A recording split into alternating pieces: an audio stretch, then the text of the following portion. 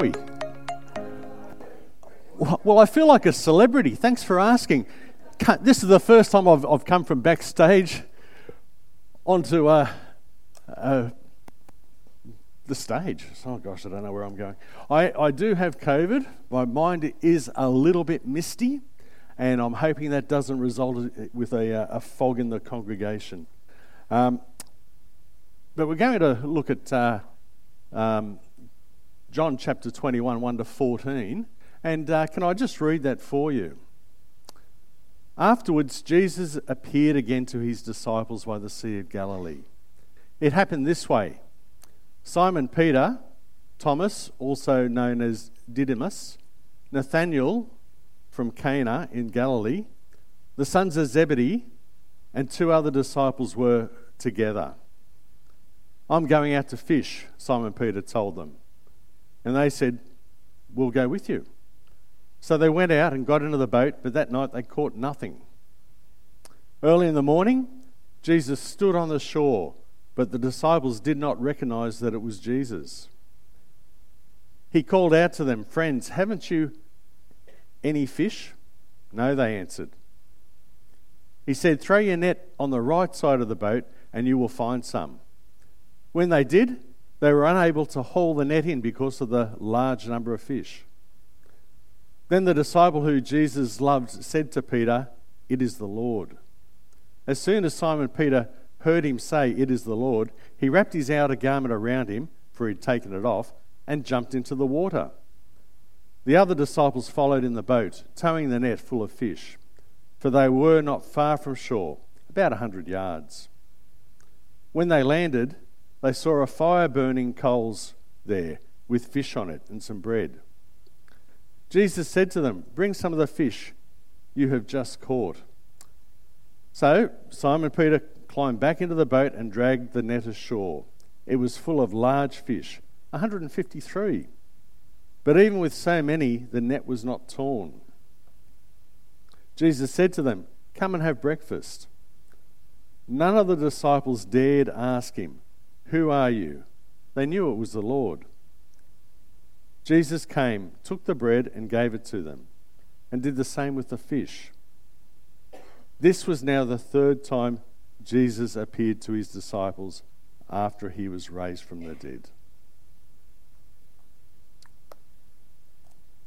Well, welcome. It's great to see you. It's great to be here. As John mentioned, I've got a touch of that thing called COVID that goes around, and still tested positive today, but I'm feeling pretty good. So at the conclusion of me speaking, I'm just going to slip out the back door and give you absolutely no opportunity to comment on today's message. You'll have to wait a week. You'll have to remember it that long and think what issues you had and get back to me at that stage. Now, also, I'm aware that we were doing a 10-week series called A Light in the Darkness from the Gospel of John. And I don't know if you've been keeping count, but that actually ended last Sunday. So here I am. I'm going to preach this week and next week from John 21. And it's kind of a carry-on from that series, and certainly A Light in the Darkness flows into much of the message today. But 21 is a little bit different. Chapter 21 is a little bit different to the end of John. The rest of John. Pastor John preached from chapter 20 last week, and chapter 20 ends this way. Jesus performed many other signs in the presence of his disciples, which are not recorded in this book. But these are written that you may believe that Jesus is the Messiah, the Son of God, and that by believing you may have life in his name. Now that's a great end to a gospel, isn't it?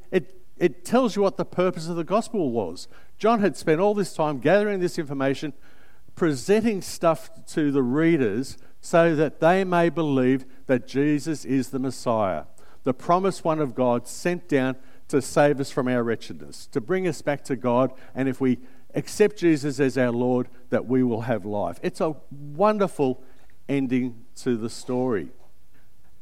And then we've got chapter 21 tacked onto the end. What's that about? Well, there's a few scholars that thought about this and thought, well, it was obviously a later addition. If you take the Gospel of Mark, chapter 16 is the last chapter. You read up to verse 8, no problems. And then there's usually something in most Bibles that says that the following verses, 9 to 20, do not appear in the earliest manuscripts. Now, that doesn't happen in John. Every manuscript of John, from the earliest through to the most recent, all have John chapter 21. If it was an add-on, it was probably added on by John within days of him finishing his gospel. So we are meant to have chapter 21. The best thing I can think of is that I'm sure you folk, when you've read a book, you've come to the end of the book, and then you've got questions. I wonder what happened to such and such. Did they go on and blah, blah, blah? And a lot of writers have at the end of their book something that's called an epilogue. And now an epilogue, it ties up those loose ends. Sometimes the epilogue follows a sideline story that had to be left out from the main story, but the author wants you to know it. Or gives you a little bit more of a story that follows on. And I think that's what John 21 is. I think it's giving us a story that follows on. It's not crucial to the main story, but there is value in it for the readers. So let's just keep that in mind as we move into this. The other thing that reading through this and preparing for it, I got to be honest, I struggle with this chapter, trying to figure out what it does have to say to us. And I came up with a title for this message, A Time for Transition. I'm still not sure if it's the best title, but it's the one we're going with. And when you think of transition, we all go through transitions. From child to adulthood is a well-known one. From being a worker to retirement is another. A lot of these ones, we don't have any choice. We just move into them. Some of them we do choose. Some of them we have a great choice. Sometimes we're forced into them. I quite often hear about people that they become less able to care for themselves, and they're forced into a retirement home. And these transitions are very difficult. And sometimes we just want to run away from them. We don't want to move on. And I think that's what this story talks a little bit about today. But as I was trying to sort out the story, you might know sometimes I have my chiasms. I like to see the patterns in stories. Well, this is kind of what I started doing with this story, because 1 to 14 is a complete story. If we go on to the next slide, firstly, verse 1 starts with afterwards. So it is telling us it is after what has gone before. And it gives us a new characters, the new scene, and tells us what the action is. It's Jesus appearing to his disciples by the Sea of Galilee. And then it even goes on to say it happens this way. So we're expecting to have a story. And then verse 14, it bookends the story, doesn't it? Because it says, this was now the third time Jesus appears to his disciples after he was raised from the dead. It's a lovely, well-defined, compact story. But what's in the middle? If we go to the next slide, this is what I reckon that's in the middle. Fish, fish, fish, fish, fish, fish, fish. You read through this story and 8 times the word fish is used. Now, look, it could be a story that, just tells us how Jesus came back to give his disciples one more fishing lesson, to cook them a delicious fishy breakfast, as we enjoyed last Sunday down at Ballina. It could be that, but somehow we suspect that there's something more to it than that. And that's what I've been trying to dig out to present to you today. And what I've come up with is along the lines that this is the third time that Jesus has shown himself to his disciples after his crucifixion. Prior to that, Jesus had been with his disciples for 3.5 years, 24/7. That was their experience of Jesus. Right next to him, sleeping next to him, travelling with him all the time, never apart. And now, they're just getting these occasional visits from Jesus. He's not there 24/7. Life is changing for the disciples, and they're really struggling to adjust. Now, maybe you can relate in your life. Maybe there's times when you're being forced to change, and it's just very difficult. Hopefully this passage might speak to you a little bit this morning. Sorry, folks, it's something about a dry throat that we need a water every now and then. What I found helpful with looking at this story is, or what came to mind was another fishing story that has a lot of similarities to this one. And the best rendition of it for my purposes was in the Gospel of Luke. And I think it provides some background for us. Because Luke records a time when a young rabbi, who we know as Jesus, asked to use Simon Peter's boat as a stage for him to preach to the crowd that was gathered on the shore of the lake. And after he had finished preaching, he said to Jesus, to this rabbi, he didn't know him at the time, he said, Jesus said to Simon, "Put out into deep water and let down the nets for a catch." Simon answered, "Master, we've worked hard all night and haven't caught anything. But because you say so, I will let down the nets." When they had done so, they caught such a large number of fish that their nets began to break. Now these fishermen, they're experienced fishermen, they knew that this catch wasn't natural. And they recognised that this young rabbi must be an agent of God. And Jesus says to them at this time, "Don't be afraid. From now on, you will fish for people." So they pulled their boats up on shore, left everything, and followed him. And as I said, that had been the disciples' life for 3.5 years, following Jesus. And they had their career set out for them. They were to learn how to fish for people. And they followed Jesus right up to his death. They knew firsthand that Jesus had been resurrected. They knew that he had burst back to life. He had appeared to them. They knew all that. Yet, as we were saying, things are now different, and their future is uncertain. Jesus just wasn't with them all the time. How are they meant to follow him now? I think we're meant to see the disciples here as disillusioned and even aimless. Just not having Jesus' presence with them confuse them. And I see this in verses 2 to 3. Firstly, John tells us that only 7 of the 11 disciples are here by the Lake of the Galilee.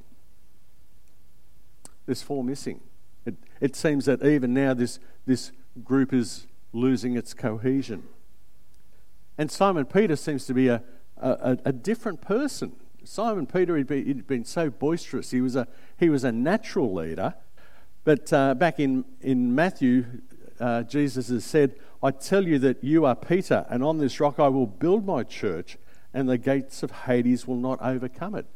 Peter had been singled out to be a leader of the church. And yet look at him now. He seems to be a shattered man. And I think that experience of having denied Jesus those 3 times is what had shattered him. His confidence is gone. He sees that he'd let Jesus down, but now he's letting down the disciples. See, the disciples, they need a leader, and they're looking to Peter, But no, Peter no longer feels competent for the job.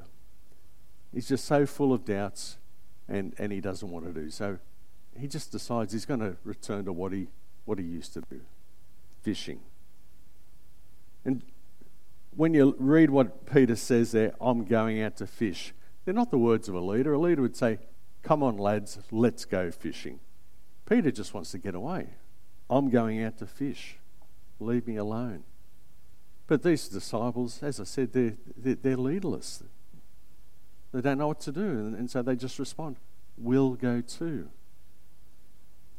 This is why I think the message or the title of our sermon series, A Light into Darkness, is appropriate, because I think the disciples are in a dark place at this time. The picture John is painting is of the disciples returning to their old ways before they ever met Jesus. Fishing for people seems impossible for them, but they're pretty confident that they can still fish for fish. So let's read on. So they went out and got into the boat, but that night they caught nothing. Early in the morning, Jesus stood on the shore, but the disciples did not realize that it was Jesus. He called out to them, "Friends, haven't you any fish?" "No," they answered. Now, I've got to apologise. I somehow, I can blame COVID, can't I? In my preparation, I've left out verse 4 from the overhead. Early in the morning, Jesus stood on the shore, but the disciples did not realise that it was Jesus. That's been omitted, and it's a terrible oversight because it's really crucial to understand this movement from darkness to light. So it is there, it should be there, and I'll be treating it as if it is there, so forgive me for that. But this passage, it came to life with me because only last Sunday, Easter Sunday, I joined a few others from the church down at Ballina, down on the river there, for a morning service and a breakfast of fish and bread. And I got to be honest, I don't see the sunrise very often. I'd forgotten how there's that gradual movement from darkness to light. At first, you get up and it's dark, and you have trouble even making out shapes. But then, as the light increases, you start to see shades. It's you're not getting colours, but there's shades, and then finally, you're in full light, and you realise the clothes you put on in the dark don't match. Not talking about me, that was someone else there. But it's really quite interesting how this is going to play into this story, because we've got to remember that theme of Jesus being the light is really important in John's Gospel. In John 8, he says, "I am the light of the world. Whoever follows me will never walk in darkness, but will have the light of life." So the time of this incident, the sunrise matches Jesus' actions. He's bringing light into darkness. And I want to start with the question that he asked the disciples. He's not saying, "Have you caught any fish?" He's making a statement, really. You don't have any fish, do you? Now, I want to say, if I'm fishing and someone comes and says that, it's not a great conversation starter. But there's no malice in Jesus' words. He starts out by calling them friends. In some versions, it even says children's. Reading up on the Greek and what it means, it's a. If you're in England, you'd be saying lads. American, guys, what are we doing? I don't know what it is in Australia, but probably a combination of those things. But it's a very friendly, warm term. And his question is a light that exposes the sorry state of the disciples.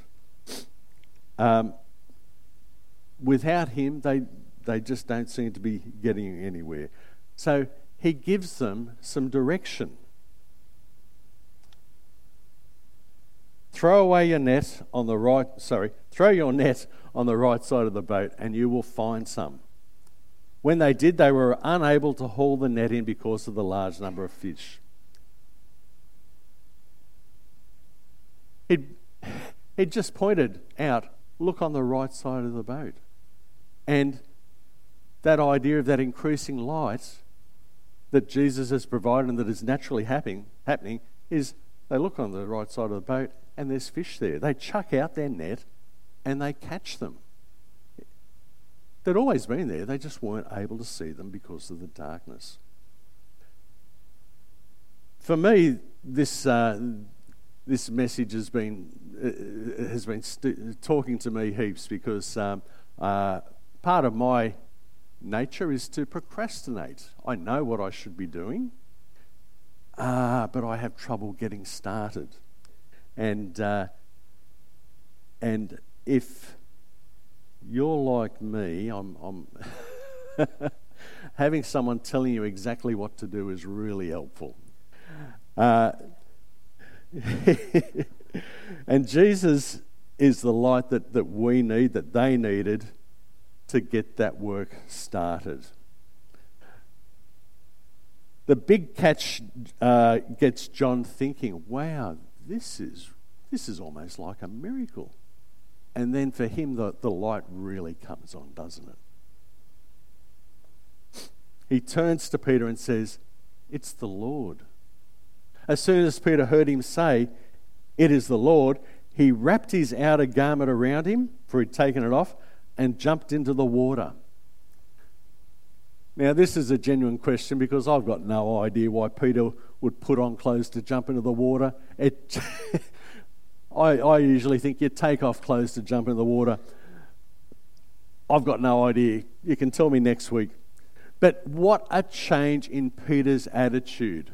What a change. He's motivated to get back to Jesus as quickly as possible. And he seems to have a renewed enthusiasm for service, as is demonstrated later in verse 10, when he single-handedly goes to the boat, grabs a net full of fish, and brings them ashore. And next week we're going to dig into this beautiful relationship between Jesus and Peter. But for now, we're just going to leave it there, because I do want to go back to another thread that I noticed in this passage. And so I just want to go back to verses 4 and 5 for a moment. And 4 and 5, we've already read. Early in the morning, Jesus stood on the shore, but the disciples did not realize that it was Jesus. He called out to them, friends, haven't you any fish? Now, there's two differences that I noticed between this fishing story and the one we read earlier from Luke chapter 5. And I think they're pretty interesting, pretty important. The first is, in this story, Jesus isn't in the boat. He's on the shore. In Luke, he was in the boat. Second, back in Luke chapter 5, Peter calls Jesus Master. Here, Jesus calls the disciples friends. There's been a change in their relationship over that 3.5 years. And I think John 15 explains why for us.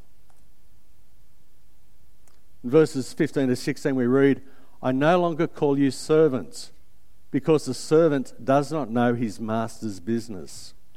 Instead, I have called you friends. For everything that I learned from my Father, I have made known to you. I chose you and appointed you so that you might go and bear fruit that will last. This is my commandment, love each other. Now, this conversation only took place probably 2 or 3 weeks before Jesus' crucifixion. And in that conversation, Jesus has elevated the disciples' status from servants to friends. They no longer work for Jesus, but they work with Jesus. They're in on the plan. They're no longer in the dark. What an honour it must have been for them to be called friends, no longer servants, but part of the family, part of the inner circle. They have transitioned from come follow, which is what Jesus had invited them to do back in Luke 5 when he first met them, to now go bear fruit from this second story. And we see the 6 caring for each other and bearing fruit as they work together to bring the catch to shore. There in verse 8. It also reminds me that even when Jesus is with you and blessing your endeavours, that ministry is hard. It's a toil. It's not automatically easy because Jesus is with you. It still requires hard work. And do you know what? I think the Bible tells us that work is a blessing. It was created for man. It makes us richer and better. And if you don't look at it that way, then you need to twist that a little bit. But this brings us to verse 9, and verse 9 for me is the apex of the story. After their disillusionment, their floundering in the dark, then having that experience of Jesus' intervention that opened their eyes, and then they've got the toil of pulling in the catch and getting to the shore. There is Jesus. And there is Jesus, not with words of chastisement. There's no... Now, this would have been a lot easier if you had just done what I said in the first place, is there? There's nothing like that. Instead, he's prepared a meal for the hungry and weary. Jesus is prepared for their needs.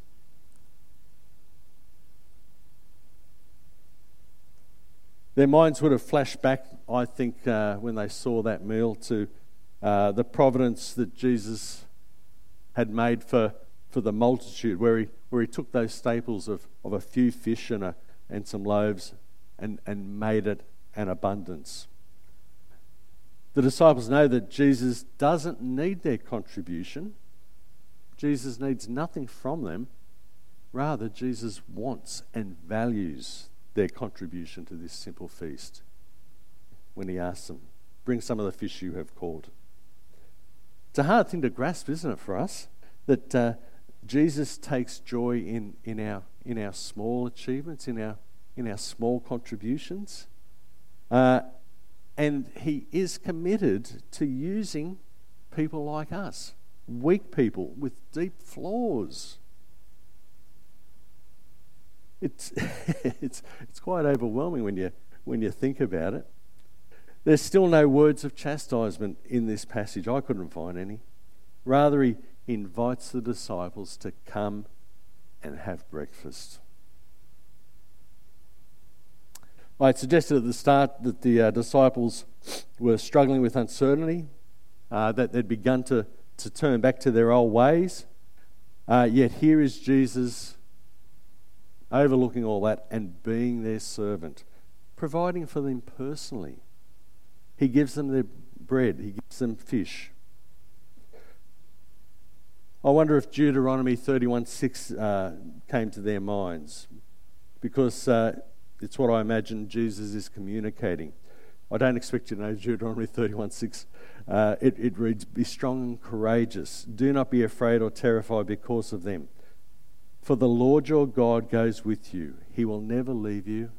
He will never forsaken you." I think that's what Jesus is communicating with them. I'm always with you. I'll never abandon you. You can rely on me.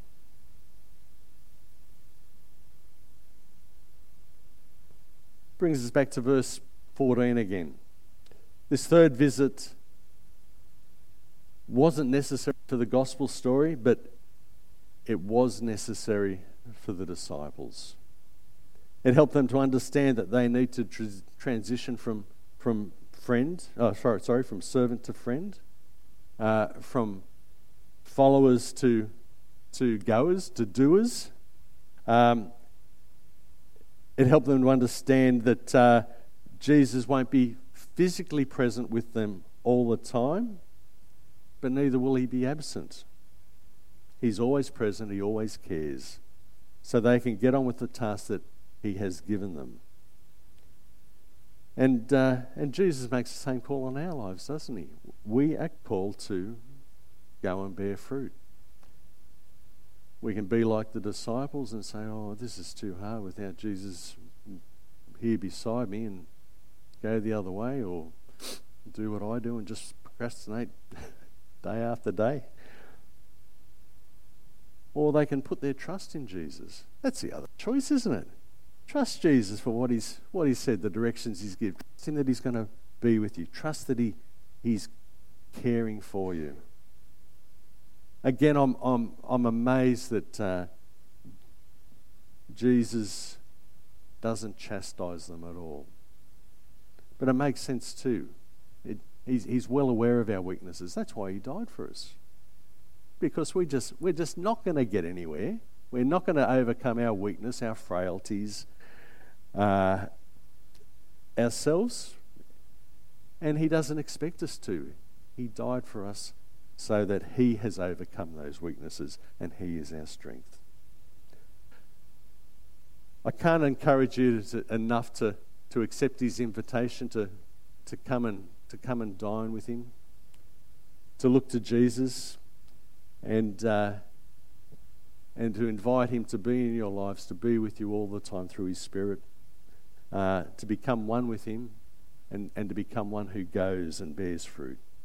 Let's pray. Heavenly Father, we thank you. We thank you so much that you care for us, that you overlook our weaknesses. You know, you don't overlook our weaknesses. You deal with our weaknesses, Lord. In our weaknesses, you show your strength, Lord. So, Father, we just ask that you will use our weaknesses, our uncertainties, everything else, Lord, for your glory, for your kingdom. Be with us, Lord. Help us to look to you. Help us to stop procrastinating, Father, and show us the way we should go. Enlighten your word to us, Lord, and fill us with your Spirit for your glory. In Jesus' name, amen.